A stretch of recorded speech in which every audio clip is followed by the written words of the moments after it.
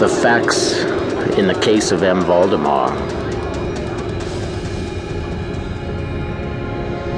An article of ours, thus entitled, was published in the last number of Mr. Colton's American Review, and has given rise to some discussion, especially in regard to the truth or falsity of the statements made.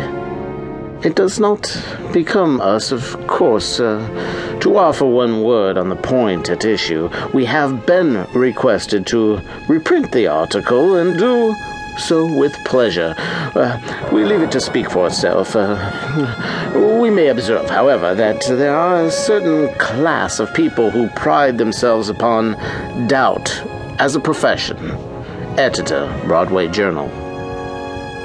Of course, I shall not pretend to consider it any matter for wonder that the extraordinary case of M. Valdemar has excited discussion. It would have been a miracle had it not, especially under the circumstances, through the desire of all parties concerned to keep the affair from the public, at least for the present, or until we had further opportunities for investigation, though our endeavors to effect this garbled or exaggerated account made its way into society and became the source of many unpleasant misrepresentations and very naturally of a great deal of disbelief. It is now rendered necessary that I give the facts as far as I comprehend them myself. They are succinctly these. My attention for the last 3 years had been repeatedly drawn to the subject of mesmerism, and about 9 months ago it occurred to me quite suddenly that in the series of experiments made hitherto, that had been a very remarkable and most unaccountable admission. No person has yet been mesmerized in articulo mortis.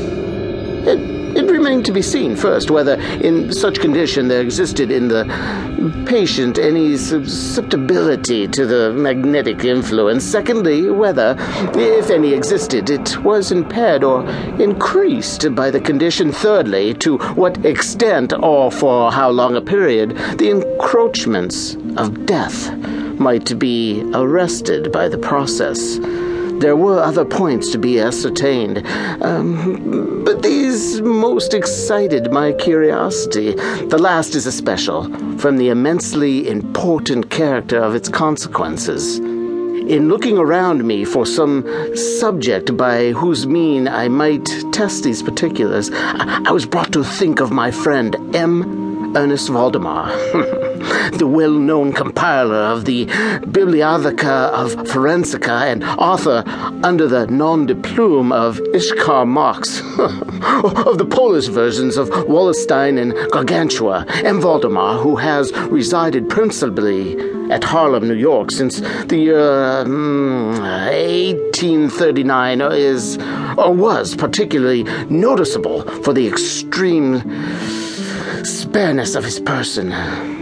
His lower limbs much resembled those of John Randolph, and also for the whiteness of his whiskers, in violent contrast to the blackness of his hair, the latter, in consequence, being very generally mistaken for a wig. His temperament was remarkably nervous, and rendered him a good subject for mesmeric experiment.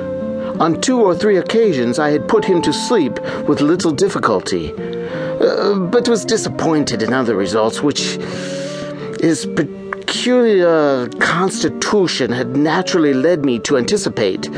His will was at no period positively or thoroughly under my control, and in regard to clairvoyance I could accomplish with him nothing to be relied upon.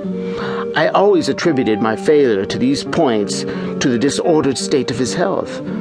For some months previous to my becoming acquainted with him, his physicians had declared him a confirmed phthisis. It was his custom, indeed, to speak calmly of his approaching dissolution as of a matter neither to be avoided nor regretted. When the ideas to which I have alluded first occurred to me, it was of course very natural that I should think of M. Valdemar. I knew the steady philosophy of the man too well to operate